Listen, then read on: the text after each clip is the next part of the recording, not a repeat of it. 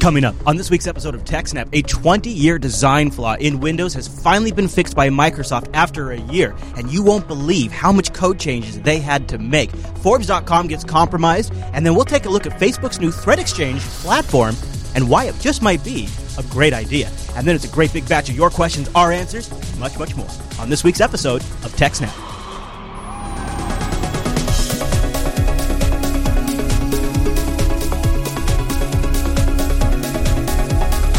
Hi, everyone, and welcome to TechSnap. This is episode 201 of Jupiter Broadcasting's weekly systems network and administration podcast. We stream this episode live on February 12th, 2015. This episode is brought to you by our three fine sponsors, DigitalOcean, Ting, and iX Systems. I'll tell you more about those great sponsors as this here show goes on. My name is Chris, and joining me every single week is our host, the admin, the tech, and the teacher, Mr. Alan Jude. Hey there, Alan.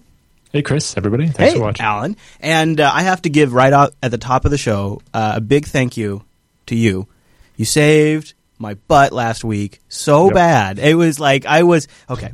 So we pre-recorded the Linux Action Show, last week's Linux Action Show, the one that just aired, and I was doing some hard drive cleanup like I do, and deleted the pre-recording of the episode, and I didn't realize it till Friday before Linux Action Show was supposed to come out. And so I was like, Alan, is there any chance that Scale Engine has a backup of our video stream from that Sunday, which at that point was 5-6 days ago, right? And you did. You did. Well, yeah, in particular, we had set up our automatic hourly recording system because we're working on launching a new feature, and you're basically our dummy. Hey, I don't mind testing for you because it saved my bacon, Alan. It saved my bacon. I love that. Scale Engine. Everybody go to scaleengine.com and check it out if you have some video streaming needs or content hosting needs. Ooh, boy, saved me. I've just got to say. Okay, Alan. Well, we've talked a lot over the last 6 months about these vulnerabilities in things like Linux and open source and Unix software systems that people have been, these have been around for years. Like I'm thinking right now of like Shell Shock, for example, right? This is horrible. These vulnerabilities, nobody catches them. Well, turns out it's not just the Linux and Unixes that have this problem. Yeah, well, in particular, so there's Microsoft, in this week's Patch Tuesday, had 9 security bulletins which address 56 different vulnerabilities in Windows, Office, Internet Explorer, and their server software, and so on. But the biggest two are MS-15-011 and 014. And what makes these vulnerabilities kind of special is they're not the same as Shell Shock and so on, where it was a mistake in the code, where it was supposed to work, but because of a mistake in the code, it caused a vulnerability. In this particular case, this was a design flaw in the way Windows works. So the entire thing is... It's the problem. And it affects anybody using Active Directory, so it's not just like all Windows, though. You have to be using Active Directory, but that's a ton of Windows computers. If you have a corporate network and it has a domain, which is like every corporate network, then yes. Yeah. And so... this vulnerability was reported to Microsoft in January of 2014. I'm sorry, what? But it took them 13 months to fix it because they had to re-engineer the entire way the Active Directory system works. They had to invent new features to solve the problem. No. Because it wasn't just a bug in the code that could just be fixed. So it's literally a design flaw. Yeah, it was a design flaw in the way Active Directory works altogether. And more, it was just the way the world has changed since when they built Active Directory back for Windows NT 4. Yeah. It debuted in Windows 2000. No, well, Active Directory, yes. But the group policies, the feature that actually has a problem, group technically policy came from NT 4. It's been around that long. And back then, you kind of had the inside my network and outside my network. Yes, very much everything inside was trusted and everything outside wasn't. Yeah. Well, that's not really the case anymore. Yeah. Plus, people travel and connect via the internet back to the office now, which wasn't really a thing before. Right. Yeah. Much more if somebody did connect back to the office, they dialed up to a server at the office where you had a big multi-line phone line, and they dialed into Citrix or something. Yeah, or PC Anywhere or whatever what a stupid system it was. Yeah. The new, and then they had to build these new features, and then they have to test them and do regression testing, and then be like, is this going to break some certain software configuration people are going to be using on Windows 7, or does it work on Windows 8.1? When you're messing with Active Directory, you're literally going to mess with every computer in the organization that's attached to it, and that is a big change, all over the place, major change. Yeah. So no wonder it took them about a year to work on it? It was 13 months between when it was reported and when they finally pushed out the fix last Tuesday. Wow. So most corporate network security features in Windows are actually deployed via group policies, right? So, your Windows computer has a configuration, but when you join a domain and you log into it, it downloads this group policy object, which is basically just a registry hive that it then applies onto your computer over top of your local settings. And it changes a bunch of settings. Like you can use group policies to do stuff like take away the run button from the start menu. Right. Or make the control panel disappear. Or you can even just whitelist so that only certain applications run. Yeah. You can do say things only these applications can run, only these users can do this. Disable USB devices. You can adjust the encryption the networking uses. I mean, all kinds of things. I remember a big one was controlling the password hash that Windows XP used because the default one was the Windows 95 one. It was horrible. I remember back using Windows 95 in high school, they had a group policy that prevented you from using the run menu and a bunch of other stuff, but also changing the proxy settings in Internet Explorer was disabled because they forced you to go through their content filter that would block stuff, right? And so if you wanted to go to something that was blocked, you had this problem. So they disabled the run menu, the registry editor, and the proxy settings in Internet Explorer. But because it was Windows 95 and it wasn't actually a domain, right? They were doing like a work group or whatever. You could run group policy editor and then just re-enable the ability to run regedit. It was sad. So we worked around it. But anyway, so these settings get applied when you log into the computer.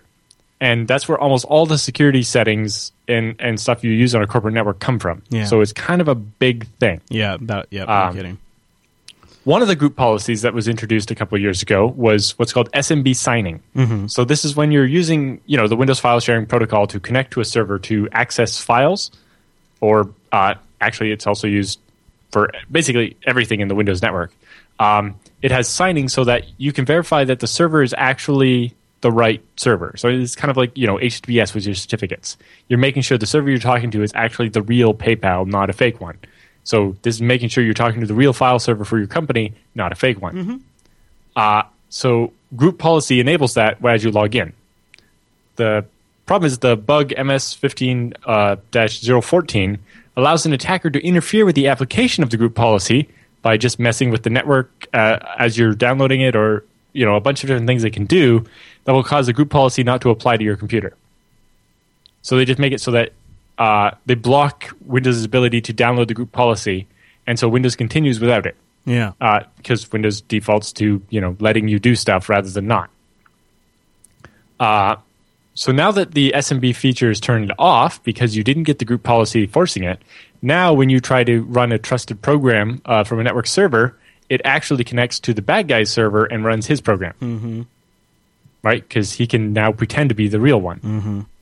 Yeah, you can just bring a laptop in there, you get that set up, and you just start grabbing people's login sessions. Right, and so they're talking about doing this in man in the middle, like people that are at a hotel and connecting back to work, or being on the LAN and doing ARP spoofing to take over the IP address of the server, and a bunch of different things you can do to be able to do that.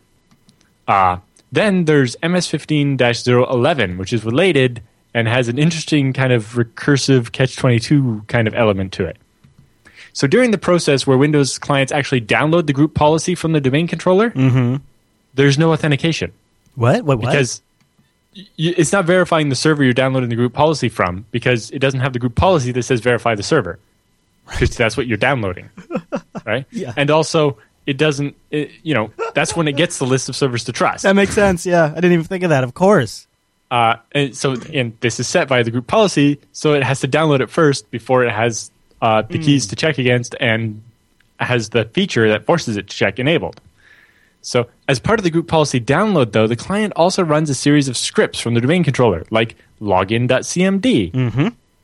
Well, so if you can spoof being the server they're connecting to that, you can provide them your own different group policy that maybe actually reduces the default security and makes everything worse, right? So like if you have a Windows 7 install, it has certain security features enabled, but you have to disable those for interoperability with like Windows XP or something, or going back even further, I think. And so you could actually give them a group policy that opened them wide up, and they would trust it because they not told not to yet, right? And you can just stick any command you want in that login.cmd, and their computer's just going to run them every time they log in. So you can be like, download and install this malware. Thank you very much. Yeah. Yeah, let me just get this at your login session for you. Yeah. So the malactor sitting in a man-in-the-middle position can replace the group policy with their own that affects the security of the machine and make the user run any commands they want and download any files they want from their malicious server and so on. So to solve this issue, the feature Microsoft's come up with is what they're calling mutual authentication and UNC hardening. Yeah, okay, I heard about this. Yeah. So the mutual authentication means that the client will verify the server that's giving it its group policy and vice versa, right? The domain controller won't give the group policy away to people that aren't in the domain, so somebody can't see what your group policy is. Makes sense. But this feature has to be enabled by group policy. Oh, okay. What about now? I do not remember my Windows administration well enough, I guess, but there is also local policies on these machines, and couldn't you set some of these things as local policies so that way if the probably, yeah. But are you going to go around and do that to every machine? No, I'd rather do it at the domain level. Yeah. So the client must make one last insecure connection to the domain controller, at which point they will then, from then on, verify the domain controller and be fine. So basically, with this fix, Microsoft pushed out this feature. You install the fix, and then every machine as it logs in becomes secure. So you got to at least go through it one more time. Yeah, insecure. you have to run the gauntlet of possibly getting faked out one more time, and then you're okay. And then what happens, though, for I've seen it. You got these straggler laptops. It's a loaner. It's been sitting on the shelf for 6 months. Yep. It hasn't logged in, hasn't been booted. This happens all the time in shops. Would that then be vulnerable still? It's also missing a bunch of the Windows updates, probably. Yeah. Until it gets the update, it probably can't support this feature. Right? This feature is new. Yeah. So the client has to have installed the patch and then logged in and got the new policy. Right? And also, what about the question of a fresh installed Windows? Yeah. So you just installed Windows and you're going to connect it to the domain controller. Can you get faked out then? Oh, right. Of course. Every version of... Yeah, they're all going to have this problem at the base install. Yeah. What a pain in the butt. So maybe in your deployment image, you're going to have to use a local policy to turn this feature on for the first connection or something. Yeah, build into the image. The other big thing is that Microsoft is not going to patch this for Windows XP, Windows 2000, nor Windows Server 2000 and 2003. Well, and 2003 still has months left of support. I don't think so, no. I think I thought it had like now. 5. No, I might. So. Okay, all right. Maybe so. It might, but they're not patching it for Windows Server 2000. Yeah, I know. And I the reason why that jumped out at me is because I remember reading, well, wait, what do you mean they're not patching it when it's still... I thought it still had 5 months of... I thought we only have 5 months before Windows 7 is out of support. Yeah, maybe that's it'll stop getting new features. It'll be in long-term support, so it'll still get security fixes, but not new features. So I think maybe that's what it was. Anyway. You know what? I do remember where I read that now. I have it right here from Ars. They say... when Ars Technica was covering it, they said that... I can't... Yeah. Server 2003 will continue to support until the middle of July. So 2003 is supported until the middle of July, but they're still not going to patch it for this flaw. Yeah. Isn't that interesting? I guess they just figured it's too much work for an older version, but that technically doesn't sound supported. I mean, I'm just a word guy, and sometimes I just pay attention to what words mean. Well, technically, it's in long-term support. So yeah, so it gets reduced, It gets security fixes, but not new features. I guess this is a feature. Technically, this is a new feature. Yeah. Yeah, true. Yeah, a good one. Not that I'm trying to justify things for Microsoft. The interesting thing that has been getting a little fun made of it is that MS-15011 was found by a guy from this company called JAS Global Advisors. Yeah, okay. And he decided to dub this, to give this vulnerability a name. Oh. Kind of like, Heartbleed and Boodle and Shell Shock and so on. But he called it JASBug. That's no good. He just named it after his company, which I think is named after himself. That's not a dick thing to do at all. No. Yeah, it just means. Yeah, it's it's got to have a catchy name that people are going to remember. And I understand you want people to remember your company, but it's not going to work. Yeah, and you notice how it didn't really seem to catch on. Yeah. What's interesting is the way he actually found it. Oh yeah. He found the bug while working on a project for ICANN, the company the group that actually controls the root domain for DNS, and specifically looking into the security issues surrounding the release of new generic top-level domains and for stuff, right? Yeah. So the group policy issue was discovered during research phase of that project, but is unrelated to the new stuff. Specifically, I think what it was a lot of people for their domain, because it's based on real DNS, they use a fake top-level domain. Yeah.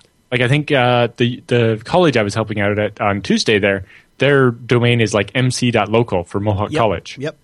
Well, I think .local is one of the new TLDs that's going to be coming out, right? Because it's for like local shopping and stuff, not for your LAN. But lots of LANs use it. Mm-hmm. So it means, what if I could go and buy mc.local now, and now any of their machines that are out on the internet, I could return the wrong DNS and spoof them into talking to me. Huh. And I think that's how he found the security vulnerability. Was actually by noticing all these requests for .local domains that don't actually exist, and so on, right? He says, so about the vulnerability, he says, it certainly doesn't work universally, and it depends on some funky configuration and happenstance, but it works frequently enough to be of concern. We will release the specifics of other attack scenarios we're aware of at some future point, but for now it's important that folks patch and not become complacent because of the perceived on-LAN requirement, right? Because, like you said, if you're on a laptop at a hotel connecting back to work, you're vulnerable. Yeah. And you're actually in a worse position than somebody on the LAN and so on. Right. He said the on-LAN is not a strict requirement, so please go patch. And then going on, he says, not only are Windows clients too trusting of the responses they get back from DNS, they can also be fairly easily tricked into downgrading to unauthenticated or unencrypted transit protocols, like being tricked into using WebDAV over HTTP instead of HTTPS. And basically doing things where, like in this vulnerability, tricked into not checking the authenticity of the server they're talking to. Right, because SSL is more than just encryption, right? It's also about proving the identity of the remote side, so that you're sure that you're having an encrypted conversation, but is it really with your bank, or is you having an encrypted conversation with the bad guy? In which case, he could decrypt it, right? Yeah. Very true. Yeah. So Microsoft rolled out a new feature to address the vulnerability called UNC Hardened Access, which ensures the right authentication and in-transit encryption is carried out. So then he says, instead of being subject to the OS trying too hard to make communication work, the UNC infrastructure within Windows now allows the higher level resource requester, so the application actually trying to connect to something, to specify whether mutual authentication, meaning making sure that both ends are the right ones, integrity, that the message hasn't been modified in transit, and privacy, that it's encrypted so somebody not involved, one of the two parties in the transaction, can read it. So this is the right general purpose solution to the problem. So they had to come up with a whole new framework where when the program is requesting data from a remote site, it can say, I need to make sure that the other end is really who they say they are. I need to make sure that nothing's modified as it goes across the internet, and I want to make sure that it's encrypted so other people can't read it, and so on. Of course, it seems that this suggests that there are a bunch of tools that unless a tool knows to do this, it's going to default to doing it insecurely. Right, very true. Yeah, I mean, there's going to be years and years of sort of ways of doing this sort of set. Yeah, well, I'd say that Microsoft's kind of stuck here because they can't just break everybody's application. No, they must have been. I mean, when they started figuring out how this was going to have to be fixed, they must have been just shaking their heads. Like, what are we going to do? Yeah, yeah. Schmidt said that there's a outstanding issue that Microsoft has not addressed, where Active Directory clients could leak DNS requests to the open internet. The internet's DNS infrastructure will try to resolve these queries as it would with any other, providing pointers to the right sources rather than results from the local Active Directory controller for an enterprise domain. So, somebody using that .local stuff could end up getting an answer of, oh, here's a website over here, when they're actually trying to find something that should have been on an internal IP. He said that during the research he did for ICANN, more than 200,000 Active Directory clients reached out to the server he set up via a series of customized DNS registrations. So he bought a bunch of .local top-level domains, like land.local or something, and he got over 200,000 requests or 200,000 unique clients. It doesn't quite say. That is either way. Yeah. So there's a lot of these requests leaking out to the internet, mostly just wasting the internet, honestly, but they're small, so it's not that big of a deal. Yeah. But get your noise off my line. All of a sudden, those domains can start becoming active, right? You remember we had the same problem with SSL certificates. Remember a bunch of people had like the certificate authorities used to let you just buy a certificate for like 192.168.0.1, and then you could use that on anybody's LAN because it was a valid certificate, trusted. Yeah. But you could basically replace, if two people had the certificate for that same IP address, either one of them would work, and that would be a problem. Mm-hmm. And so now they have more stringent requirements where you have to use a real domain. You can't make up, your own top-level domain, partly because a bunch of people that did, now those domains actually exist. Right? And it's causing all kinds of problems. What a mess for Microsoft. Well, at least they've got some kind of fix. Yep, I have a bunch of links to other coverage. Sophos has some good stuff in there. Yeah. And then Threatpost and Krebs and so on. All in the show notes. And you can go read up on your own. If you're curious about this or you have a Windows network you need to manage, might be worth reading a little bit about. Hey, Alan, would this be a good spot to stop and tell you about my cell phone? Sure. All right. Well, I have a great cell phone and a great cell phone provider. I got the Nexus 5 on Ting, and Ting is mobile that makes sense, my mobile service provider. And here's what I love about Ting. No contract, and me and you only have to pay for what you or me would use. I think this is a really nice model, and I think all of the cell phone companies will eventually have to go to it. Oh, what do you got there, Alan? What do you got I have there? my Nexus 6. Oh, yeah. It's one better than yours. That is. You're right. It is, and it's kind of making me jelly. I want one. That's a big screen, though. And you put it in that huge case, which makes it even the case is not huge, right? It's just a little rubber thing. Oh, okay. It's just a really big phone. Actually, off Amazon, I just ordered a different case that has a belt hook because you're an IT guy. I like having it on the belt. Yeah. It does fit in my pocket. Like most people are like, "How do you fit that in your pocket?" I don't know. My pockets are big. Yeah. Maybe. My pants are used to holding very large objects. Wow. There we go. Okay, there we go. See, there you have it. So you go over there to techsnap.ting.com. The Nexus 6 is one of the devices you can grab. In fact, if you want, you can also just grab a SIM card and then just bring whatever you want. Ting has a whole BYOD section you can check out to see what cards are compatible. You can also grab a GSM card now, so you can do CDMA or GSM. In fact, they just did a great Google Hangout on that if you want to grab it. And you can now officially bring an iPhone 6 or iPhone 6 Plus to Ting if it's unlocked. And speaking of unlocked, a brand new set of cell phone unlocking rules in the United States are going into effect. They started yesterday. So Awesome. Mandated, I believe, by the FCC, but I don't know the details of it. I think it's the DMCA has provisions that lets the Librarian of Congress decide when things should be allowed. Yeah. And so it was called the Consumer Code for Wireless Service, and Ting has a whole great post up, including there is a catch, but they'll tell you all about it up on their blog. Go to techsnap.ting.com to get started. Techsnap.ting.com gets you a $25 credit if you have a device that'll work, like, say, an iPhone 6 or an iPhone 5 or pretty much any of the great Android devices. And if you don't have a phone, well, then take $25 off your phone. Also works great for hotspots. TechSnap.ting.com. No-hold customer service. Only pay for what you use.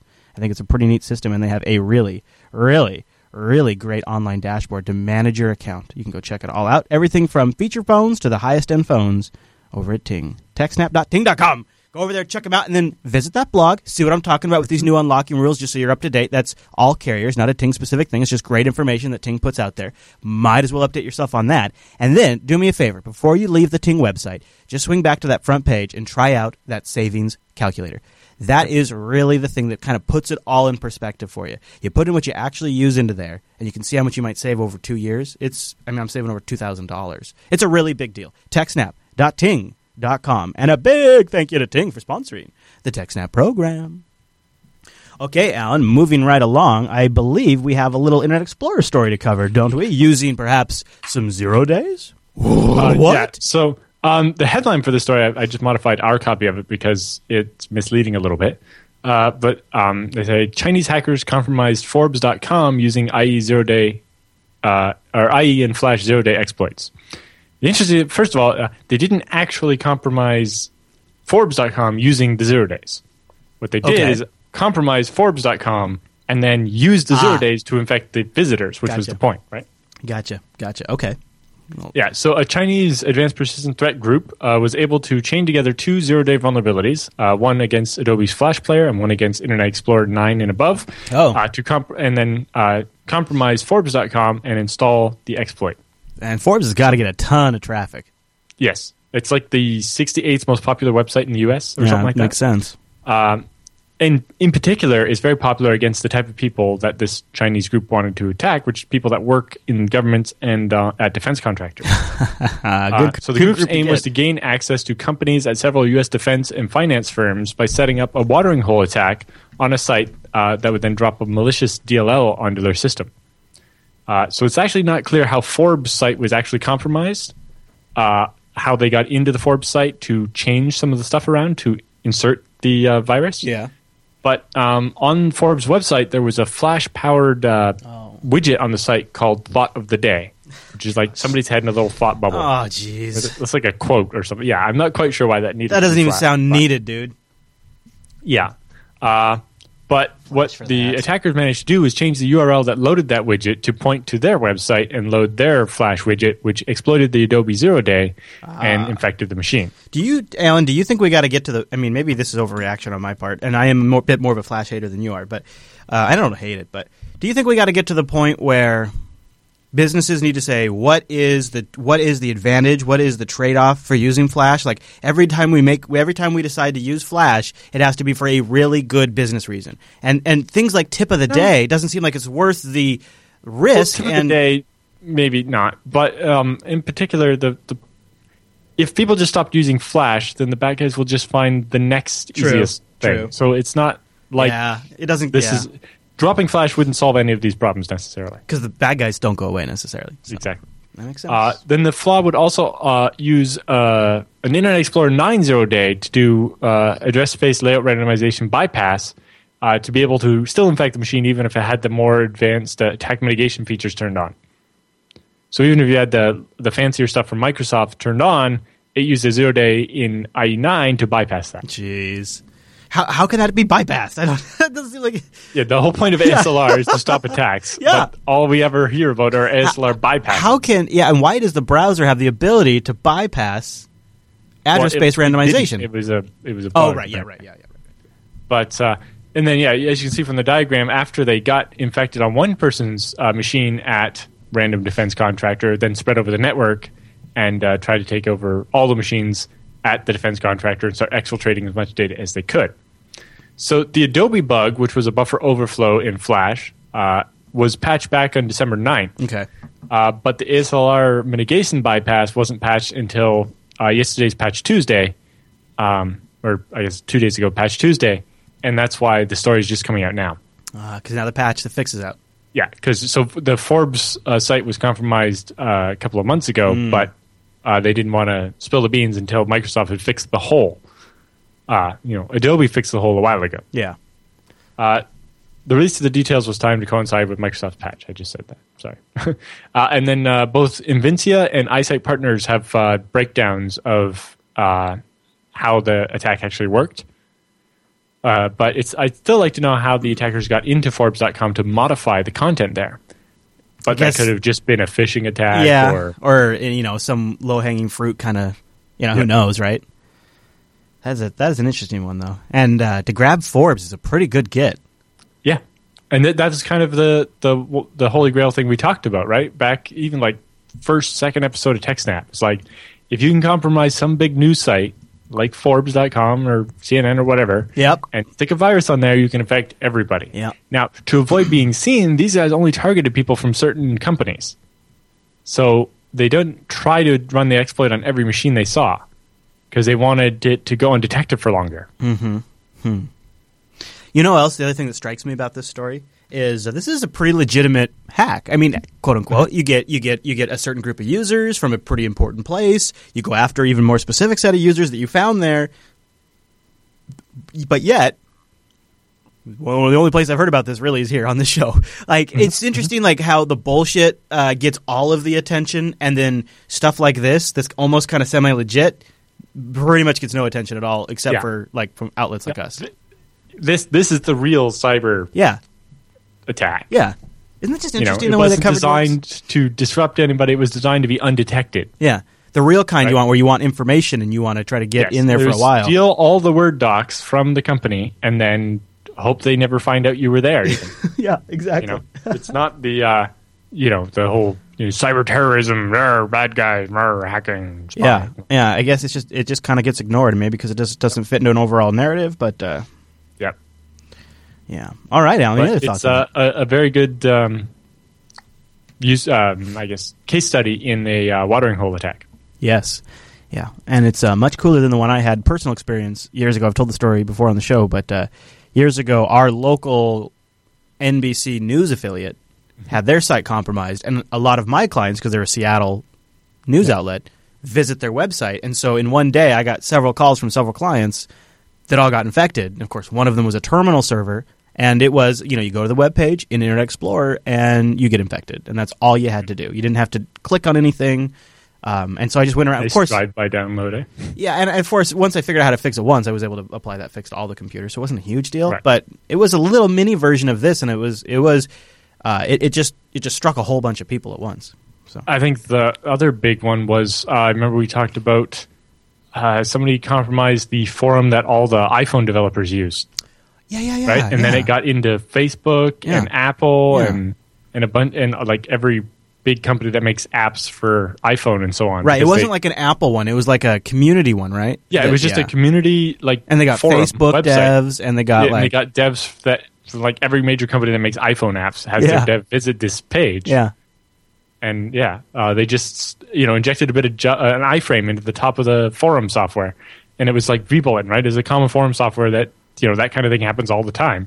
But because they specifically targeted this one site, they got all these people inside Apple and Facebook and otherwise. Yeah, and they probably only got caught because of Facebook's network security detected these outbound connections to this weird place and was like, "What's going on here?" and looked into it. Fascinating story, Alan. Thank you for finding that one and bringing it to our attention. Any other thoughts? No, that's about it for that one. All right, well, then I got a thought, and that's IX Systems. Head over to ixsystems.com/TechSnap right now. Go check out IX Systems rigs powered by those Intel Xeon processors, which are totally bad arse. ixsystems.com/TechSnap. And we've talked a lot about TechSnap, on TechSnap, we've talked a lot about IX Systems. And one thing that we kind of touch around, but we can't ever really give it to you in a way they could, is some of their production practices. And so they've done on their What's New section on their site, they've done a post on why our production practices make us great. And they say, they go through. I love the pictures of inside the. Yeah, you don't actually think of an actual assembly line, but that's what they have. Yeah, but you can see those machines where they're sitting on the they're actually plugged into power and monitor and network because they're actually running a live CD on them and burning in the machine and making sure all the components work and testing it for is like 2 or 3 days before they ship it to you to make sure that when you get it, everything's going to work. Yeah, and IX Systems just takes this sort of careful approach to everything they do with their customer relationships, with their hardware partners, and with the communities that the hardware that they build runs, like the FreeBSD communities and open source communities. And you really, really, really get a sense of that when you actually attend an event. IX Systems will have some folks down at Scale, I think, next week. They go to all these events to go out there and meet the people that are actually deploying this stuff in production. And you can have an open conversation with them about your challenges. And it's very rewarding because it's not a one-way relationship where you kind of feel like they're selling you. It very much feels like a collaboration in designing the right components for your infrastructure, and it really feels like kind of having like that backup expert line you can call and be like, I'm thinking about doing this, I've never really ventured into this territory, and I have some questions about this. And the peace of mind you have, because the people that are answering those questions are oftentimes literally the people that either invented the software or maintain it today. Like that's an amazing advantage IX Systems has. Nobody has that. Literally, nobody has that. But I was literally just talking to somebody. Canadian government office needed a reference from IX for Canada, so I've been talking to them, and they said the same thing I've heard from a bunch of people when they get a quote from IX. They're like, "It looks like it's missing a zero. Shouldn't this cost more?" and that's the big difference, is because IX is leveraging this open source software, and because their goal is to build a business and make their customers happy. Not just, they don't have the bloat. They don't have big company syndrome, right? They don't have this whole departments of people that exist just because that's what a big company has and stuff. But yeah, it even surprised me when I started using them that it was actually less expensive than just buying the parts and putting it together myself. And I was getting all their expertise, their QA process, their warranty, on top of the manufacturer stuff, and I was very, very surprised. Indeed. ixsystems.com/TechSnap. Go see why Alan and I have been surprised, and we keep getting more and more surprised all the time. Yes. Some good stuff. And also, they have an upcoming webinar series. Oh, really? A fireside chat with 2 ZFS gurus. Oh, that's right. You told me about this. Now, do you know when, though? It should be March 17th. I think we'll be doing more than one of them, but that's the first one. It was supposed to be sooner, but the other ZFS expert, Josh Petzel, who we've interviewed on BSD Now twice, he has great war stories about ZFS. And just in general, sysadmin war stories. He's a superstar. He has to actually travel up to Canada to fix something for a customer. Oh. And so he couldn't do it the first week of March, and the second week of March, I'm in Tokyo. And you guys are busy. So once you guys manage to sync up. Yes, once we sync up, we'll be doing that, and we'll it'll be recorded, and it'll be we'll awesome. give people. We'll probably have time to give people a heads up on the show. Yep. So that'd be cool. Well, I'll check that out. Also, ixsystems.com/TechSnap has the white paper you can download if you've been hearing what we've been saying, but you want to grease the wheels a little bit, maybe with the people above you, or especially if they're having some troubles kind of totally locking in on the differences, check out that white paper. I think that'll help out. Okay, Alan. So this next story, I just, I get it, and I see the usefulness of it, but I'm not sure why it's Facebook, and it kind of is weird. Maybe after you tell me a little bit about it, I'll understand it a little more. But it's called Threat Exchange, and it's like a platform to exchange cyber threats. Intelligence. Okay. Threat intelligence. Threat intelligence. Specifically, it's for companies to share information they have about threats that are being used against them, but also against their users. So, for example, when Facebook sees that people's accounts are getting hacked and keep linking to this website, they can share that with other people. Like some of the other people on the platform already are Pinterest, Yahoo, Tumblr, Twitter, Bitly, and Dropbox. So they can be like, hey, Bitly, don't let anybody create Bitly links to this URL or stop them or whatever because it's known to be bad, right? Or they can, they're going to have malware samples. So when they actually see malware getting linked to, they'll download it and throw it in this threat intelligence thing with the MD5 and SHA-256 hash of it or whatever. And then that can automatically be pushed out to the virus scanners companies. And you can go into blacklists, and it'll allow everybody to kind of compile together the information they've got about what is being used against them and against their users in one place with an actual API, so you can do it programmatically. Because right now, a couple of companies share intelligence manually, but it's like with Word documents or spreadsheets or just files, and that's no good. It's just not organized. It's kind of an ad hoc way. Whereas this will provide an actual API, so everybody can do this programmatically, and the information will move around more quickly, and make sure that we can, when a new threat shows up, right when we see the URL for this Flash exploit, we can start blocking it everywhere more quickly, and make sure that people can't tweet links to it and share them on Facebook to spread it. So I think one of the main points of this will just be stopping malware from going viral. That actually does make a lot of sense. And I didn't really consider the fact that they are sort of the perfect sensor network. They're on the front line. Yeah. Basically, they built this system internally, and then they're like, well, we might as well let everybody else put data into it as well.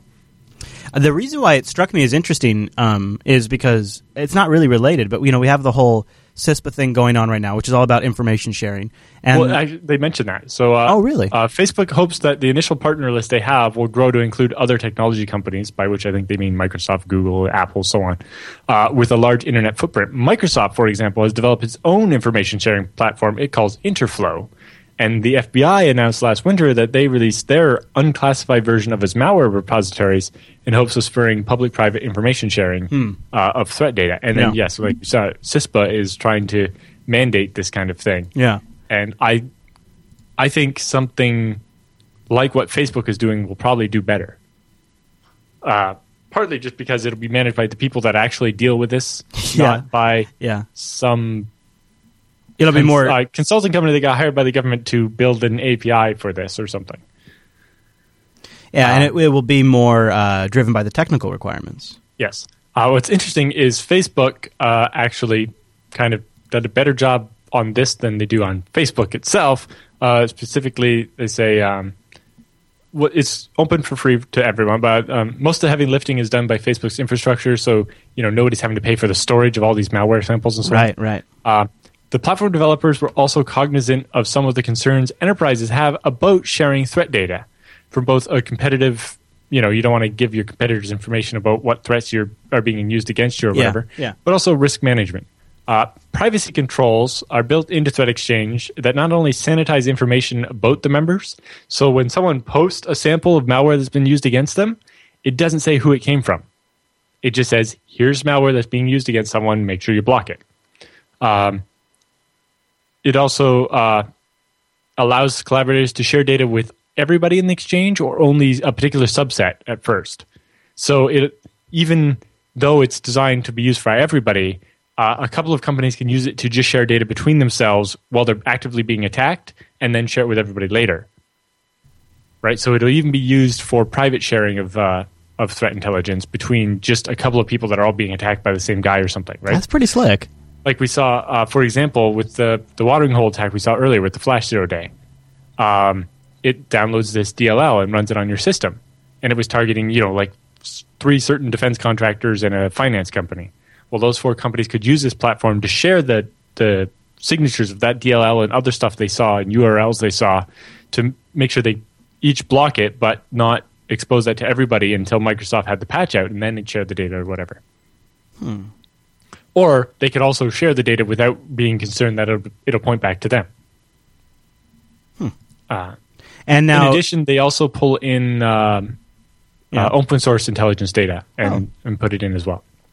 Now, how do they make money on this thing? Are they going to? This isn't. This is helping Facebook block malware quicker. They figure that's just good enough for them. It's the values there. Yeah. Okay. Yeah, so they built this just to use internally and so on, and then they open it up because why not have everybody else throw in URLs they should blacklist as well? Yeah. And you think about it, it almost reminds me a little bit of how some of the early day, it's not the same at all because it's way cooler, but some of the early day spam blacklists were just different large mail service providers started getting together and collaborating on who do we know are spammers. And it has challenges. I mean, I have had to fight it's that kind sometimes. of an API version of the what do you call it? Full disclosure mailing list. Yeah. Right? It's like we've seen this malware sample. It's like a more real time version too. Yeah. It's kind of combines VirusTotal with URL blacklists and spam blacklists and IP lists and just says, we keep seeing this pattern from the attackers, so watch out. If you see this pattern too, then you should look in this direction. Well, and they'll be able to say with some, at least for the people that participate, like this particular piece of malware is really spreading fast. Like this is one that's going nuts. Well, in particular, now we can block the sharing of it via Facebook. Yeah, but what would be fascinating from like the standpoint of our show is if Facebook could release some data, like that piece of malware spread at this rate, or was, it clicked on by these many people. And we don't have to get specific on names and who, but like some sort of data so we get an idea of how malware does move around, and maybe that'll give us an idea of how to prevent it too. Well, I've signed up to get access to the data feed. Oh, really? Cool. Yep. Oh, good one. So they also go on to say, if some reasonable large internet properties cooperate on attacks they've seen and respond to, the vast majority of the internet will be safer. We want to bring in more companies like that and eventually broaden it beyond big companies to just any small web properties and individual researchers, because that's where a lot of this stuff comes from. Like that caffeine guy that found that watches the exploit kits and found those Flash Show days a couple of weeks ago. Having him on that platform and pushing those hashes into that platform in such a way that it's not necessarily identifying him could be very valuable to everybody. Right. And so I think definitely getting opened up to individual researchers and smaller web properties as well, so it's not only just the big companies using it, would be very good. I wonder, will companies like Microsoft drop their, what was theirs, like ThreatStream or whatever they call it? Will they Flow or something that? Yeah, ThreatFlow. I don't know, AntFlow. If they will drop their, Interflow. Okay, Interflow. Will they drop their system? Will they connect the systems? Will they compete? Because the Facebook one has an API. Hopefully, there would at least be an interconnect, and Facebook will be able to pull in intelligence from the Microsoft one or something. Yeah, or vice versa. But I definitely think an industry-led one that in particular puts emphasis on individual researchers and research companies, might do better than a government-powered one. They say, we want to create a forum where we can share attack and threat intelligence in an easy way and share it with as many people who want to receive it. The classic example of an attack you're investigating where only you and a few companies are targeted, those companies can then collaborate together on that particular attack and share data.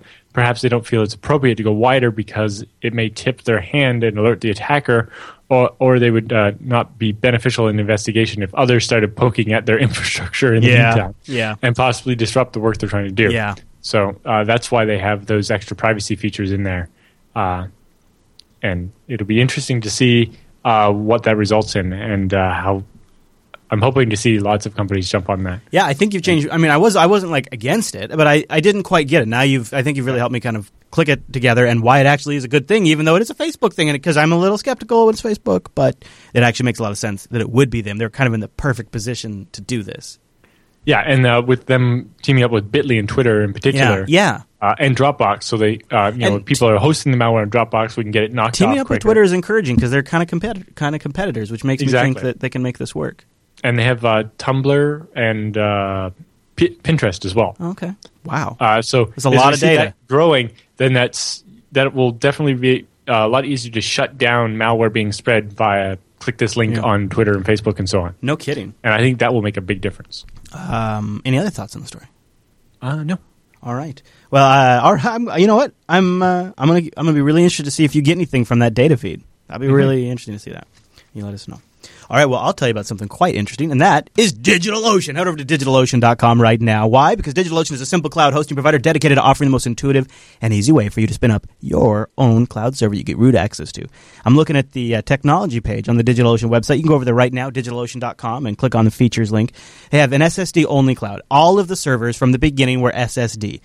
They have a very flexible API. You can take advantage to load the rigs on there and all of this stuff. I'm going to tell you a little bit more about it in a second. But I just want to give you from a snapshot why we here on the TechSnap Show think this is a great setup. SSD hard drives, all in. Tier 1 bandwidth, they're all in. You can provision a server in under a minute. And that's if you just do it manually. If you take advantage of the API, it's nuts. But here's the best part. It's so freaking valuable. So not only do you get started up and going really fast, but it only costs $5 a month for the first baseline server. And for $5 a month, you get 512 megabytes of RAM, a 20 gigabyte SSD, one CPU, and a terabyte of transfer. And for $10, you get a gig of RAM and 2 terabytes of transfer. Yeah. It's a really good deal. It's a really, really good deal. And it's really good stuff. You can run FreeBSD. You can run all the different Linuxes you might want to run up there. You got one-click push deployments of a lot of really popular software stacks. Incredible tutorials written up. Lots of new ones going in for FreeBSD right now. Yes. All managed. And they have this system for requesting new features. Oh, really? That's cool. It's actually that's how FreeBSD got on there. It went on the list, and it got the most votes of any feature ever. Yeah. You can check out the community section on their site, too. Yeah. You can. I think you get 10 votes in total that you can spend on the different features you'd like them to implement, and you get the votes back when they actually implement or cancel one of the features. That's neat. And it allows the community to decide where they should go next. Yeah, I like that a lot. And it's all managed with this awesome control panel. It's a company that actually listens to the users. So, like, if you're going to go up there and you're going to deploy a FreeBSD rig, like, you've done it. Like, isn't that the control? It makes it so simple. You can look out all of the different. So you mentioned like there's a higher end rig, and there's several other higher end rigs, right? They're all right here in the DigitalOcean control panel. You click the one you want, and it provisions the server for you. You're ready to go. Like, it's that fast. But here's the best part: you can try it out 2 months for free when you use our promo code SNAPOcean. SNAPOcean, lowercase, all one word. It'll give you a $10 credit. You can try out one of the bigger boy rigs or try out that $5 rig 2 months for free. I've got 3 $5 rigs. And the reason why I've done this is for a couple. One is it's an Arch-based box, and I want to kind of keep it low on how much stuff it has going on. And I've got an Ubuntu one that we're running, and a different Ubuntu one that we're running for different things. And it's a mixture of things like BitTorrent Sync, OwnCloud, Ruby on Rails. We've got from time to time we need to run like a secondary XMPP server up there, or a Nicecast box or whatever it is. Yeah, and that's the other thing is you can $5 is cheap, but you can also rent them hourly for 0.15 cents an hour. And also, it's pretty popular in our community. People just go get a DigitalOcean droplet and use that as their Minecraft server or their Mumble server because it's often cheaper than going and getting like an official Minecraft, like package that you would buy that's Minecraft hosting. Yeah, those ones are definitely more expensive than $5. You just deploy a DigitalOcean Droplet, you get root access to the box, it's yours, and you can manage it easy, and they've got tutorials to get you going. Lots of great resources, and with that promo code, SNAPOcean, you can try it out 2 months for free when you visit DigitalOcean.com. And a big thanks to DigitalOcean for sponsoring the TechSnap program. Hey, so we are at the halfway mark-ish in the show, which means it's time for everybody to go download their HD versions of BSD Now. Time for a change. Episode 76 came out, just a little bit ago. Yes, we interview Henning Bauer about OpenNTPD. Especially, it turned out we did the interview because it was they finally got the portable version going again, and it was a bunch of interesting news. And it so happens that we interviewed him from a hackathon they were having in Australia. And at that hackathon, they actually invented a new feature where your NTP daemon can go out to a website over HTTPS and find out what time it is. Now, it doesn't use that to actually sync your time because it's not accurate to, microseconds like you want, but it uses it to make sure the time server is giving you is legitimate. So this way, a rogue time server can't cause you to get the wrong time. Because if it's more than a couple of minutes off what an HTTP server says it is, which you verified it's a server you trust with an SSL certificate, then it throws out the result and tries a different NTP server. That's slick. Yeah, I was like, he talked in the interview about how all the standards for the authentication stuff of making sure the NTP server is legit were all horrible. They require like that more lines of code than all of the NTP daemon is or client is already, and a bunch of things like that. And then they just kind of thought up this really simple, elegant solution. It's like, that's a great idea. Why didn't anybody think of that a long time ago? Episode 76. Time for a change. JupiterBroadcasting.com. You can also find all of the show notes for this program over there. So you can, if you're over there getting links that we talked about anyways, open up another tab and get BSD Now going. Exactly. Yeah. Okay, Alan. In fact, hold on, one more thing. Isn't there a new segment introduced in this episode, too? Yes, we did a new discussion segment where it's less showing off a website and just telling you what's happening, and just Chris and I talking and giving thoughts about something. And we compared VPN solutions. We talked about OpenVPN, IPsec with OpenBSD or FreeBSD. What else do we do? OpenSSH, Tor, and a bunch of different things. Cool. That sounds like a good segment. Advantages and disadvantages to each, and the various encryption modes like encrypt then Mac, encrypt and Mac, or Mac and encrypt, etc. Cool. All right, I'm definitely watching that. Thanks, Alan. All right. Well, Alan, with the news all done, that means it's time for the TechSnap feedback.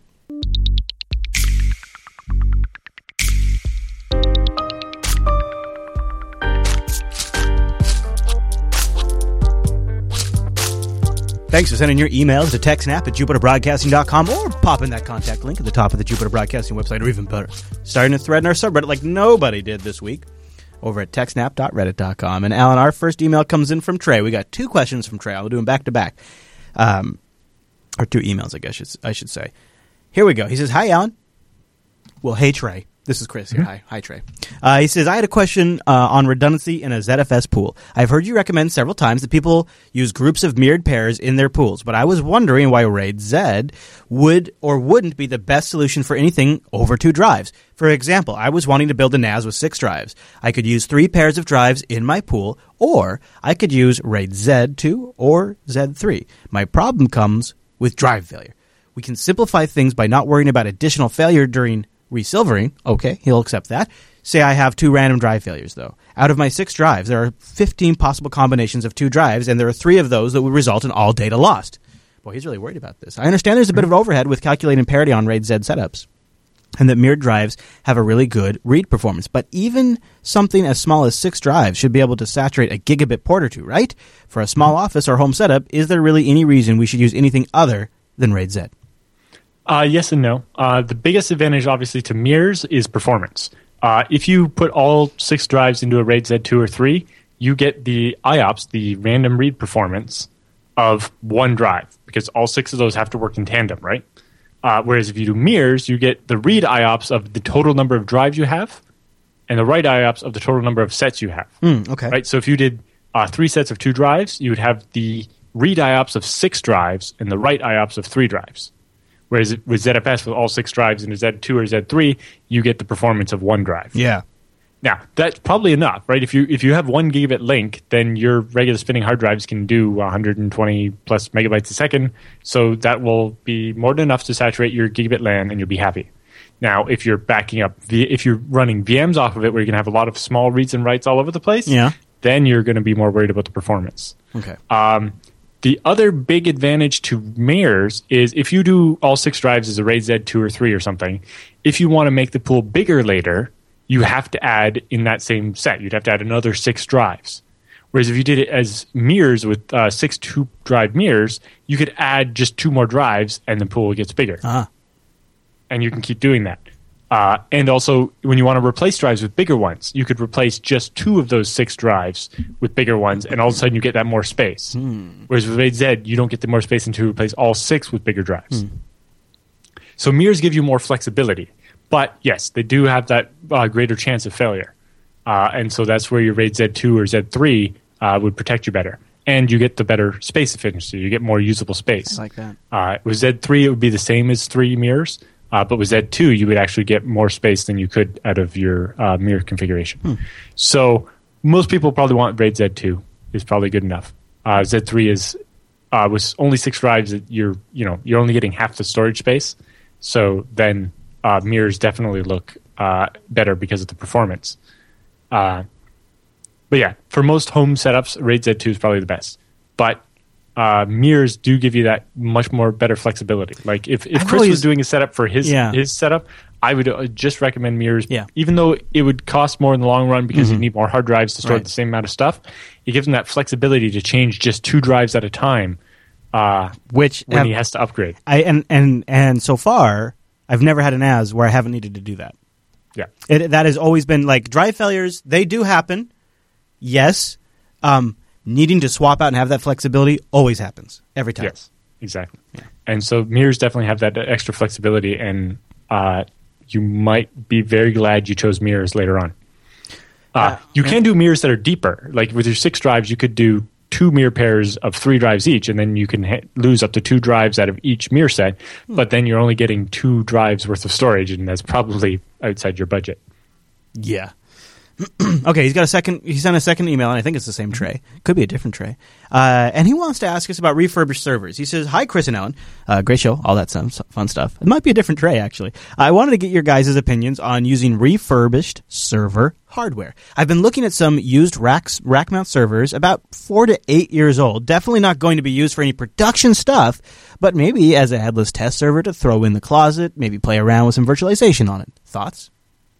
There's a couple of gotchas you have to watch out for, but I bought one of these machines. It was an E5504, so it was 2 generations before they started going with the i7 and E3 type processors. Oh, okay.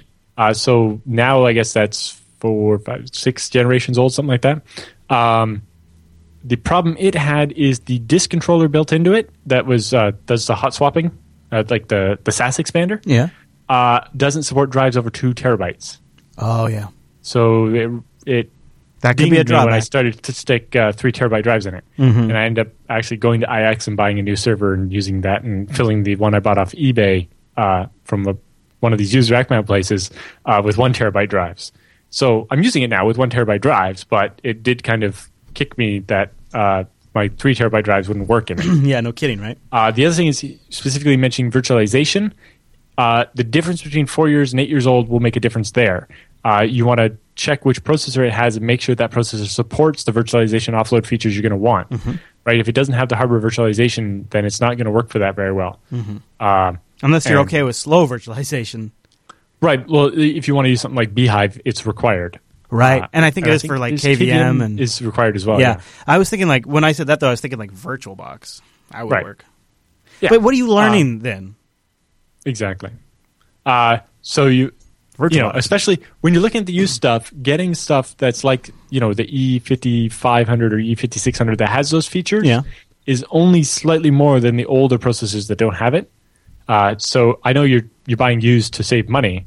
But if the difference is $100 between having the features you want and not, then your best bet there is ark.intel.com has the stat sheets on every processor they ever made, and just double check that it's going to do what you want it to do. There you go. And be aware that older stuff will have limits where it doesn't like big drives. I actually ended up kind of lucking out. A couple years ago, I did buy a used server. One of the only times I've ever really done it for myself. And I made it a pfSense box. Mm-hmm. And it's not had a single problem. It's worked really, really well. And I felt like if that died, I could replace it with another box. So it wasn't a huge deal. Well, it'd be very inconvenient, but... up until I started getting faster internet, when I went over 100 megabits for my internet, my pfSense box was a Pentium 3 that I had laying around for years. It's like a spare machine we accumulated when we had an office before Scale Engine was called Scale Engine. Back when it was just a consulting company that Stefan and I had, we just collected all these old machines that people wanted to give away or whatever. They're done with them or whatever. We had a rack full of random test hardware for playing with stuff on. And, nowadays it's like, I don't want anything that's not 64-bit. Just get rid of it. But, yeah. Yes, power consumption was a problem with the older machines. That's definitely something to watch out for. If you're paying for power because, if you're buying the server to go in a data center or something, if you're paying per amp, you might actually be better off with something newer in the long run. Like over the course of a year, the more power it uses might have paid for the difference between buying this used server and buying a newer one. It's a good topic, and I'd actually like to hear more about the audience experience maybe in the subreddit. Yeah, I definitely get sucked into looking at on eBay, and it's like, I can get that server for that cheap. And I remember specifically I bought this Avocent KVM for IP KVM for controlling servers that don't have IP mice. So my old hardware They're doesn't. super expensive new. eBay's a great place. When I looked at buying this exact one, the 2-user 16 computer one, back in 2008 when we built the servers that I needed to manage, it was $16,000. Yeah, Avocent is super expensive. Yep. Yeah, I paid $230 on eBay. I know, right? You just can't pass that up. The cables new are still $100 a piece, but I got a bulk set. When you have to watch and then pick them off as when they come up cheap, and it still works fine. Yep. Yeah. People have a problem with it resetting under heavy load and stuff, but I'm not using it that much. That's like your don't KVM expose it to rebooting the on you. internet. Yeah. Don't expose it to the internet, and it acts a lot better. Yeah. Most of the problems it has is brute force attacks against it screw it up. Yeah. So keep it behind a VPN, and it generally works pretty good. Okay, that's cool.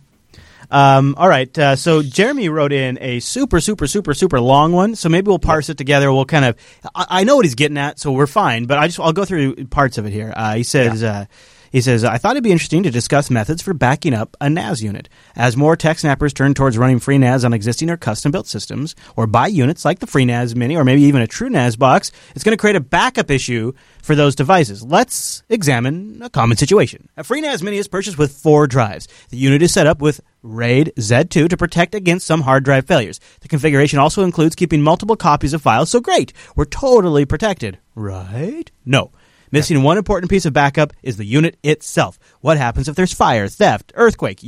Something really bad happens. Yes, so ZFS and RAID are not a substitute for backups. Right. You still need backups. And I think that's kind of his core point. He's like, so what do we do? How do we back up all this stuff? He says it seems the best solution is to set up maybe another identical to FreeNAS Mini type units and mirror all the data between the two. I realize, though, the second unit would have to be located at another location, and it's not going to be necessarily possible for all setups or mini home or small business users. It seems to me if a user or a company can't afford 2 units, then using a light-duty unit with extended 3 or NTFS to store the main files and have it backed up to a ZFS machine might be more ideal. This way, in case extended 3 or NTFS files get corrupted, you have the snapshots being taken by the ZFS system to roll back. He says, in addition to this idea is the dreaded online storage backup, so performing the data dump to some service. This solves many problems, but now you're turning your data over to an external source. Could be risky, plus slow upload speeds are bad. The slow upload speed is basically the thing that prevents you from necessarily having the second FreeNAS somewhere else and syncing across it or whatever. For online backup, if you use something like Tarsnap, it's encrypted before it leaves, and you don't ever have to worry about the service leaking your data somehow. Mm-hmm. And so that makes a big difference. And they have a deduplication system where you're only uploading the difference in blocks. So it's very good about not wasting any upload bandwidth. The thing you can do if you're doing the remote replication thing, if you and your friend both have a FreeNAS and you purposely buy it twice as big as you each want and then back each other's stuff up. Wait, before you go off Tarsnap real quick, can I ask a Tarsnap question? Sure. Does he offer like a way to send a drive to start? So if your upload speed is super... No. Okay. Not yet. Okay. That would be really cool. Yeah. That would be. But he doesn't have a fast internet connection at his house. Right. To do that Well, and for then he's us. got to be able to receive these drives and then upload the data himself So as Amazon them. has a service, but then it wouldn't be encrypted first. Well, and that's it just it. How do you do their encryption if you're... Yeah, I mean, it's... Yeah. So specifically for that point, if you're backing up with a friend or something, to do the initial backup, you could be like, well, bring the drive over, your FreeNAS over to my house, and we'll sync the two of them. And then we'll only send the differences back and forth. There's that Crash Plan, which you can pay for, and it has an online component, or you can, I think there's Crash Plan free, and it lets you just back up between two locations. Right, or BitTorrent sync or whatever, or if they're both FreeNASes, you can use the ZFS replication feature. Yeah. The nice thing with that is you can do it to specific data sets. You can decide these sets of directories should be backed up, and these ones don't matter. So, right, the videos you download off the internet or whatever, you don't need to back up your copies of TechSnap. You can download them again. Right. You do want to back up the videos you took of your little baby or whatever. Totally. Yep. And so that is probably a good point. Maybe right there is just the way you divvy up your data. You back up some of it. That's another way. Yeah. You have to back up everything. Yep. Yeah. And about I mentioned external hard drives. Yeah. Yes, that works. ZFS replication can do diffs that way. So if you just have a set of drives, like if you do them, so you have a rotating set. So if you have like 3 drives, you back up this one this week and send it away, and then you get the one that's the oldest and bring it back and then do it. And so that there's always 2 of the drives away and the one that you're working on local. Yep. And you can do just incrementals with that, so it doesn't take a very long time. Actually, PCBSD is coming up with a feature for that where you can keep your home directory on USB sticks encrypted, and it gets decrypted when you log in. And so that you can move your home directory around with you. Because Chris wanted this for his house where he's got his home directory shared between like 3 or 4 computers. Yeah, it's but pain in also the butt. he has a lot of kids and only so many computers, and this would let each of them have their own set of stuff, no matter which. They could sit at any computer and it would. And work. I've with USB 3 thumb drives, I've run like the entire OS off the thumb drive, and it's plenty fast. I've done that, although I burned out 4 USB sticks with that. Yeah, I did too. They're not 4, but I burned out a USB stick as well. Yeah, the USB 3 sticks, while they're big, they don't have very much write endurance. Is that what it is? I think so. Yeah. It seems like what it or was. they're just not meant to run 24/7. Probably both. Yeah. One and the same, really. Yeah. I 2 of them won't even do anything now. One of them says it's read-only. You can read the data off of it, but you cannot write to it. Like, you plug it into Windows to try it. I tried, like, the one I wanted to, like, reformat it and try to fill it and make sure it would work or whatever. And tried to repartition it. And Windows is like, sorry, that drive's read-only. Oh, boy. Although it's nice that it did that rather than just going until it failed. It's like you can still get your files back. You just can't write any more files to this.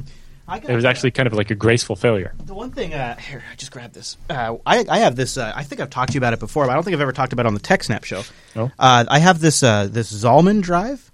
Is that one that can have ISOs on it and you can boot them? Yeah, exactly. Yeah, so I saw that somebody at BSDCan had that, and it was awesome because I was trying to do the FreeBSD install on a laptop that had a buggy BIOS that wouldn't boot off GPT. Yeah, and I was trying to solve the problem. Yeah, and I borrowed that off of them to boot off of a bunch of times. So what's neat is it's a 2.5-inch enclosure. So it's USB 3, and I have an SSD drive in there, and you can lock it in there. I don't have it locked in, so I can swap the drive out.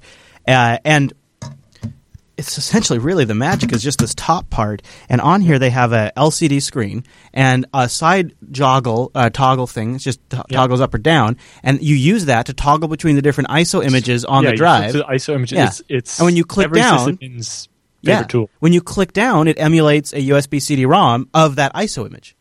And you still get access to the rest of the storage on here. So you can actually you can emulate a live ISO and then write persistently to the SSD, which is really cool.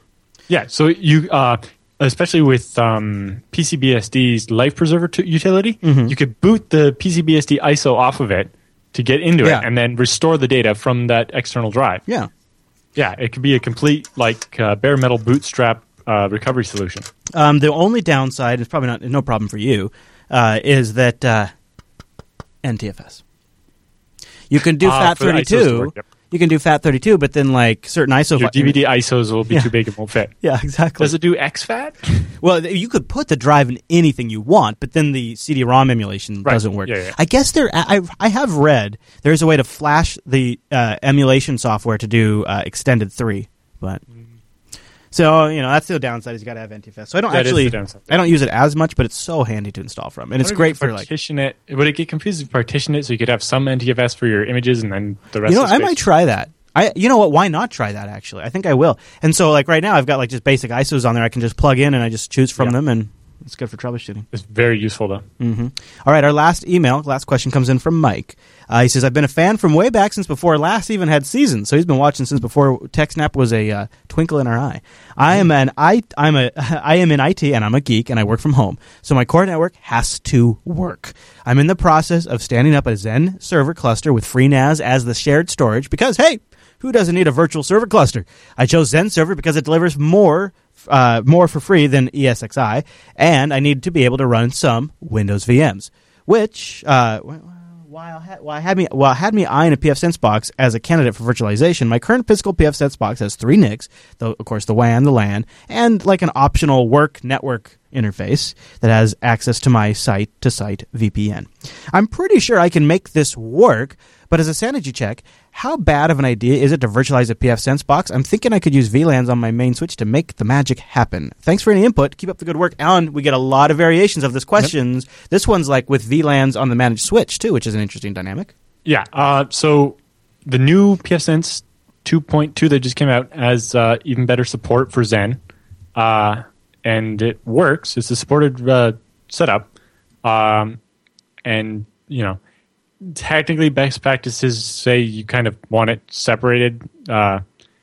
Basically, you have kind of weird networking if your internet connection has to go into the virtualizer, into the host, or into the guest that pfSense, do the stuff, and then come back out, and then go into your other VMs and so on. But, it doesn't quite give you that same delineation. But in general, it should be fine, yeah. My pfSense box, before I started doing TechSnap and needed the performance and so on, at one point was actually a VM running on the free version of VMware Server on a Windows file server. So before I was using BSD as much, I had a Windows file server that was like my media center, and that's why it was Windows. And it had a bunch of drives full of all my media, and then a VMware install on that where I then ran pfSense. And the second network card that had the internet connection was a pass-through into the pfSense box where it would do the internet and then the other one was bridged back to the LAN interface. And so all my internet was actually going through a Windows box that was running pfSense in a VM. So it definitely works.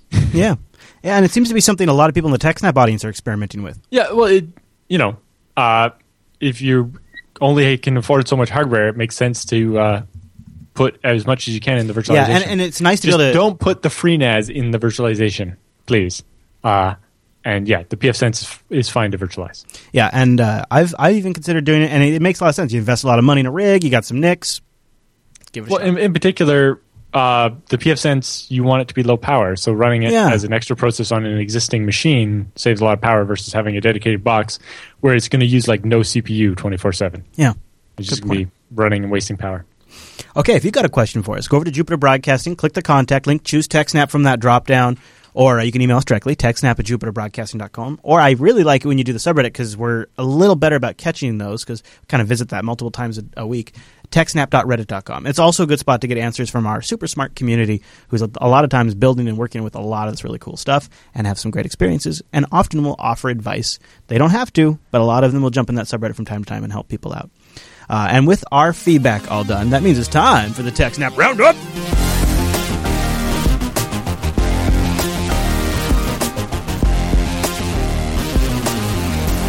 Welcome to the TechSnap Roundup. Yeah, that's what that crazy music means. Now, the Roundup are stories that just didn't fit at the top of the show, but we still kind of want to go over them, give you some links to follow up on your own, and some of these links came from that subreddit over at techsnap.reddit.com. Now, this first one, I'm just going to play a quick clip. It is a 10-minute, about 9-minute, 16-second Vice documentary about a pretty fascinating Bitcoin mining operation in China. I'm going to play just a moment for you so those of you on the visual feed can see what it looks like. You'll hear some talking, and what you will definitely recognize if you've ever worked in a data center is that very familiar data center fan noise. Take a look at this massive, massive Bitcoin mining operation. Racks and racks, wires all over the floor. So this here's the general manager. He makes sure that everything stays safe. All the staff have food, power. Power is one of their biggest issues, obviously. Yeah, look at that! There's just a channel full of Ethernet. Power cables running. Power, Ethernet, whatever it is. Yeah, might be power. Yeah. So yeah, here's the rigs. They have 6 sites total, which is nuts, right? And they're doing their best to expand up to even more sites. And they have people that live in this mining operation 24/7. They have rooms there they stay in. And they're just going as fast as they can to get it. And it's just a really interesting look at this thing. I mean, they just got some warehouse room, and they just ended up like setting up racks in there. And it reminds me of this data center we used to all in the industry make fun of because it was like tower PCs on bread racks in a room. That was their data center. And the problem they had was a little too often, as techs were working on stuff, they'd trip over power cables and knock people's machines offline. Oh, yeah. And stuff like that. Yeah, I've had a few stories of those, too. Hey, you caught this interesting BMW one. We've talked about the computer systems in cars before. This one, though, it's like, I don't know. Maybe they're getting too much like smartphones and computers now. Like updates for my car. Are people going to do this now? Is this going to work? BMW released an update for 2.2 million cars that they've sold because an attacker could pretend to be could do a rogue cell phone base station and intercept the traffic going back and forth to the car, which is all unencrypted. The fix makes it go over HTTPS and be encrypted. The problem was that the attacker could then make the car do things, including unlock the doors, roll down the windows, etc. So, your car could become haunted. Well, and I wonder, easily stolen if somebody with a cell phone could cause your car to just unlock itself. I shouldn't even say this, but does the name Michael Hastings ring a bell to you at all? Is that no? Okay. Anyways, no, off the top of my head. So it says it appears the vulnerability revolved around an insecure transmission of data. Where they enabled HTTPS for future updates. So the problem was that they weren't doing SSL. That was the issue. Yep, that was the problem. Like, and you could sniff the traffic and that was inject really your own commands. That doesn't come on, guys. How are you going to build something into something as important as a motor vehicle like that and not think of that? Well, the interesting thing is that's probably what protected them from Heartbleed, not using the SSL. All right, got me there. Hey, Alan, maybe you can tell us about. So the question is, now that they're using SSL, have they fixed Heartbleed? On all those I hope devices. so. This might have been you. This article over on Motherboard, how a Canadian spy or spies infiltrated the internet core to watch what we all do online. You know about this? Have you read that? Have you read about the internet? This? Doesn't have a single core. There's a core according to the Motherboard. I don't know what they mean by that. I guess they would probably mean like maybe an ISP or something. 200. They say there's 200 locations around the world. Spies from Canada's Cyber Intelligence Agency have been monitoring huge volumes of global. So maybe they have like special, like important ISPs. They have. I'm guessing more like internet exchanges. Yeah. Okay. But yeah, here we go. Those are access to the backbone is achieved through a program called Eon Blue. According to the documents disclosed by Edward Snowden and published by Der Spiegel last month, the program is designed to track down threats, discover unknown threats, and provide defense at the core of the internet. That's what it says in the thing. Yeah, I don't know if they're like a monitor port on the switches that run the backbones, but I don't know how they can just deal with that much traffic. Maybe they're using the same system the NSA does, where they buffer it and then they just parse through it and then dump it. Yeah, but like if you connected to, like, yeah, it's a lot of data. The switches at the core of like the Toronto Internet Exchange, I think, are 10 or 40 gig ports, and so there's lots of traffic going back and forth, but no one monitor port could read it all. No, I know. And each port costs a lot of money. Somebody had to pay for that. In the case of the NSA, they actually split it off at the fiber level. That could help. Yeah, I don't know. All right, so this next one, I don't know what to make of this. I'd like to hear your take on it. Mozilla is going to enforce signing for Firefox extensions pretty soon. Yeah, so I don't really Chrome know. already does this. Basically, if you want a Chrome extension, you have to get it from the Chrome But store. then doesn't that mean that somebody has to approve every extension? Doesn't Yes. So to get for Chrome says you have to go through the Google ecosystem. Firefox doesn't want to do that and force people to only get extensions from the Mozilla store, so that people can still do like custom internal extensions and so on. Good. But they're going in Firefox 39. They're going to start warning people against unsigned extensions, and then if you want to put your extension in the Microsoft or the Mozilla catalog, or if you just want people to be able to install it, you send it to them. They'll go through the code of it, and make sure it's not doing anything bad or doing anything it doesn't say that it does. Mm-hmm. And then they will sign it and send it back to you so that you can host it yourself still. sounds pretty practical. So much better solution than Google's, I think. Yeah, I think so too, and good because Much more like open solution. much more Mozilla of an approach, really. I heard this story. TurboTax has suspended state e-filing, citing big spike in fraud. Yeah, so TurboTax was asked by the governments of like 8 states to stop allowing people to file their taxes online because they've got a lot of fake tax returns, apparently. Oh, boy. And then Krebs has pictures there. Apparently, somebody's selling access to something that they managed to get from somewhere. It's not clear what's exactly going on yet, but problems with tax season, it seems. Yeah, they say they did an audit and no indications of a breach at Intuit. Yeah. Now, it could just be that people use weak passwords or something, but it definitely seems like something fishy is going on. And I love the fake logo somebody made up there. TurboTax, do your taxes before someone else does. Couldn't be the tax season without a cyber problem now. Well, that's fairly new for tax season. No, I know. That's what I'm saying. This is the new tax. This is going to be the new thing every tax season.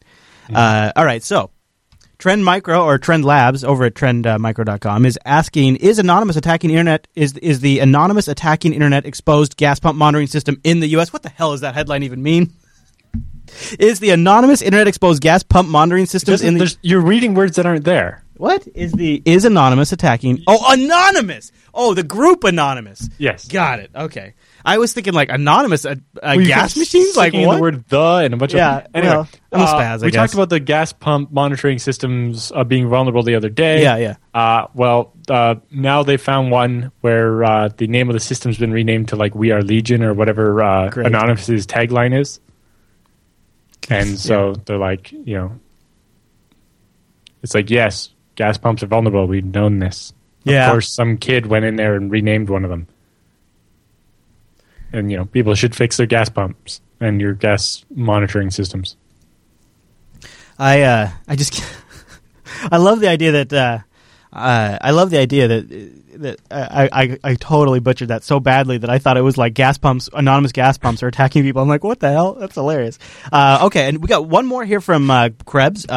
Fishers pounds on the Anthem breach we talked about last week. Yes. So the healthcare provider, insurance provider, getting hacked, and so people are getting cold phone calls, emails, everything. They're basically everybody's out there. All the bad guys are out there trying to trick you into giving them the information. So it's like, give us your personal information, and we'll tell you if you're one of the accounts that was hacked. It's like, well, you are now. But also, they're doing it over the phone and such. Rather than just email phishing. They're doing phone phishing and so on too. And this is that concept we've talked about before of trend jacking, jumping on whatever the hot news is in order to fool people. Yeah. What's really funny is Krebs posted this article with this one example of an attack, right? You're showing it right now, where it's this example email that was sent out. Mm-hmm. And somebody sent it to Anthem, and so Anthem actually set up a phone line where they're saying, we haven't contacted anybody yet. If you're getting contacted, it's fake, which is really going to cause confusion when they actually have to go out and contact people.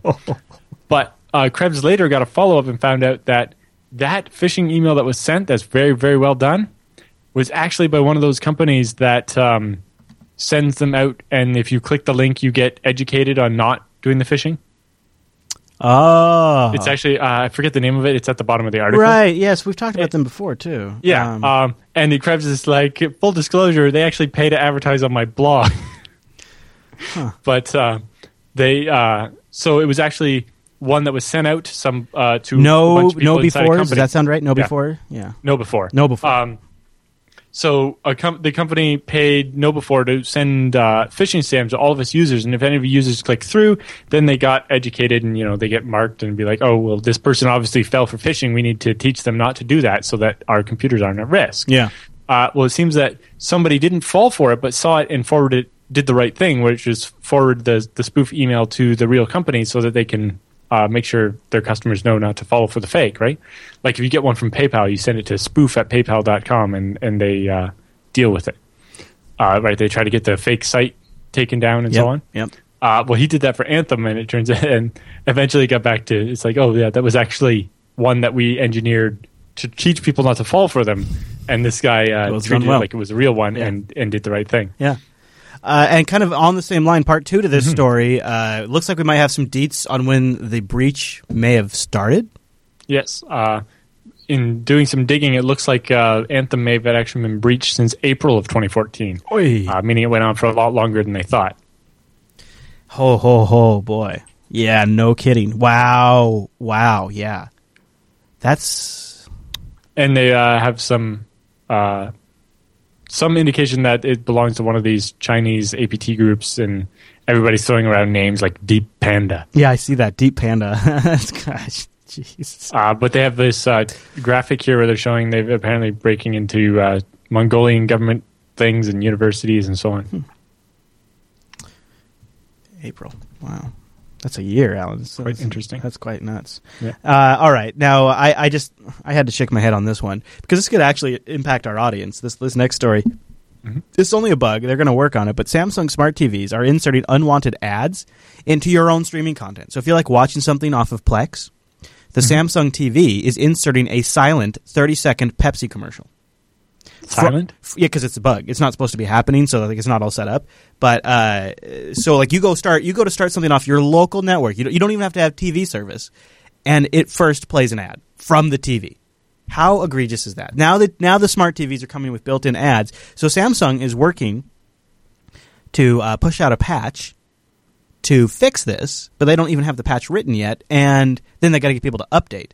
So that's a big problem. Well, that's one way to get people to update. Yeah, no kidding. It's like put in a fail-safe into the TV. If you haven't patched in 6 months, we're going to start annoying you with ads so that you'll patch to remove the ads. Right. Now, here's a little workaround. This might disable other stuff, so you have to keep this in mind. But if you go into your settings and you do not agree to the Yahoo privacy notice, then this stuff gets turned off because this is part of the Yahoo platform. It's using the Yahoo ad platform. So if you opt out of it, then it will disable all the ads. Yeah, but it might turn off some other features too. Yep. So that's a temporary. It's interesting that Samsung has got a revenue model that involves making money off showing you ads. And by interesting, you mean horrible. Yeah. I do not want my TV playing ads for me. I don't care if what I'm watching has ads in it. That's their choice. But my TV, like off my local media, that's one of the reasons I watch that. In particular, if people are using it to watch TechSnap, we don't want them to think that we're getting paid for that ad because we're very much not. Well, and then would the Jupiter Broadcasting audience think that we took a Pepsi sponsorship? Like, I wouldn't want them thinking that, and so I don't like it at all. Yeah. And it kind of demonstrates. But it's hilarious that it's broken where you don't get the audio for the ad, so you just a weird thing happening when you're trying to watch TV. Yeah. I've got a TV that has the Yahoo apps on there. My parents have a smart TV, and it has some advantages. Like you can just plug a USB stick in the side and play stuff off of it, and it has Ethernet, and it can just find stuff on Samba shares. Yep. But at the same time, my setup here is a 40-inch LCD monitor that doesn't have any features at all. That's nice. It just has. It doesn't actually. It's so old. It doesn't even have an HDMI feed. It has DVI. So it just has a DVI connection. I have an HDMI to DVI cable. So the DVI end goes in the TV, and the HDMI end goes in the NUC. Perfect. And the NUC does all the work. So the TV that we have that has the Yahoo apps on it. Get this. And this is a Vizio TV, and if anybody in the TechSnap audience can help me with this, I would really appreciate it. So I just want to say, to the smart apps thing, one thing I do like about the smart TVs is when you get it home and you put it up on the wall or whatever, like it just does stuff. Like I don't even have TV service, and I can still watch Netflix and Plex. And anyway, so that's nice. But it uses Wi-Fi to connect to the studio network. And from what we can tell, and I've gone through all of the setting screens, and maybe I missed it, but from what we can tell by looking at Wi-Fi analyzers, it would appear that the Vizio television has a Wi-Fi. It is transmitting a Wi-Fi base station access point on a 2.4 gigahertz spectrum on like channel 6 or something. And it's adding to the massive Wi-Fi noise on channel 6 that we already have in this area. It's just like 2.4 gigahertz is destroyed here. Like even using like mice and stuff like that are on 2.4 doesn't work very well. It's really it's really bad here. And so the fact that the TV's doing it, A, I don't know if people can join that, and B, I don't want any Wi-Fi transmissions, so I don't know how to turn it off. I don't know why it's on. The Samsung my parents bought, the Wi-Fi was a module that you had to buy separately, and the store threw it in as part of the sale or whatever, but it's actually not hooked up. We don't have the Wi-Fi hooked up because they didn't have Wi-Fi at their house, actually. I wonder if... Because of the drop ceiling and I could run cables everywhere, they have Ethernet in every room, and they've never actually used Wi-Fi. I might, if I plugged in the Ethernet, it might turn off the Wi-Fi, but I don't know. It's a tough call because... I want to keep the Ethernet for other things, so we'll see. But if anybody out in the audience knows, I'd love to have it. In the room here, where I'm in my computer room upstairs, I only have 2 Ethernet drops. And I was like, well, I have my computer, the NUC, and the laptop, and I actually really would like my computer to have dual Ethernet going for those lags and so on. So the second port actually comes out of the wall and goes into a 5-port switch. Nice. And then hook everything up to that. You know what? That's what I should do, is I should put a switch out there. Yeah, because I've only got 2 Ethernet ports, and I'm going to use the second Ethernet port to send HDMI signal from the studio out to the TV in the living room, so people that are visiting can watch a live program feed of what we're recording in the studio. Nice. Yeah. So that, and then the second one, you can have the other one actually do like the TV and a Roku and the laptop of the person sitting at the machine or whatever. Right. A whole bunch of things off, and a little 5 or 8 port switch. Gigabit ones are super cheap now and silent. Yep. That's exactly good thinking. Gonna do that. Probably just mount it to the back of the TV. Even it's got like little mount spots on it. All right. Well, that's what I love about the NUC, the little mount. You could just put a NUC back there, huh? Yeah. Huh. Like it comes with the bracket already. Yeah, it does. You didn't even have to buy it. Yeah, it does. I was thinking the first computer I'll probably put out there would probably be a Steam machine, but I'm not sure. Right. Okay. The problem with my NUC has the VESA mount, but my TV is so big, it's got the bigger VESA mount. Oh. So it doesn't fit. Oh, bummer. Right, because my TV is like a commercial one designed for like the display at an airport with the flight lists on it. Mm-hmm. And so it's got like the BNC twist lock connectors, and it's got a complete set of slave outputs where you put a second TV back to back with it, so you only have to run one set of signal to it. That's nice. It has no built-in speakers. Right. And so on. Probably exactly what I wanted. I really didn't want a TV that was smart. I just wanted a display. But the smart TV is great, especially with, wife or kids or whatever. You just hear movies on a USB stick, play. Well, especially since we don't have TV service. So. Yep, exactly. I want feedback. So everybody go to jupiterbroadcasting.com/contact, click that, go to the TechSnap thing, fill in your stuff and send it in. Get your questions in here. Let's start getting more questions into the TechSnap show. I got a couple more emails I didn't get to this week. I'm going to double check those, and we might include those in next week's show. So if yours didn't get answered this week, I apologize, but we should be on it next week. Also the subreddit, techsnap.reddit.com. Great place for questions or content for the show. And last but not least, wouldn't it be cool if you could join us live? First of all, it's way more show. Whether we keep going during the segment breaks where we stop and play the crazy music, well, the show goes on during those times, sometimes for like 20 minutes. Yeah. So you could join us live and chat. And today, it was like a impromptu AMA for Alan in the chat room. Yep. Chris went to get a drink. So yeah. I went to go get a Diet Pepsi, and I come back and it's an AMA, and that went on for a little while. This is kind of fun because you also get to help us title the show and then vote on that and give us feedback as we're doing it. So that's at jblive.tv, and we do this show 1 p.m. Pacific on Thursdays, which is 4 p.m. Eastern, 2100 UTC. Boom, boom, boom. Also check out jblive.info for the audio version if you're on the go or sitting at your desk and don't have access to video. And that'll pretty much wrap it up right there. Thanks so much for tuning in this week's episode of TechSnap. We'll see you right back here next week.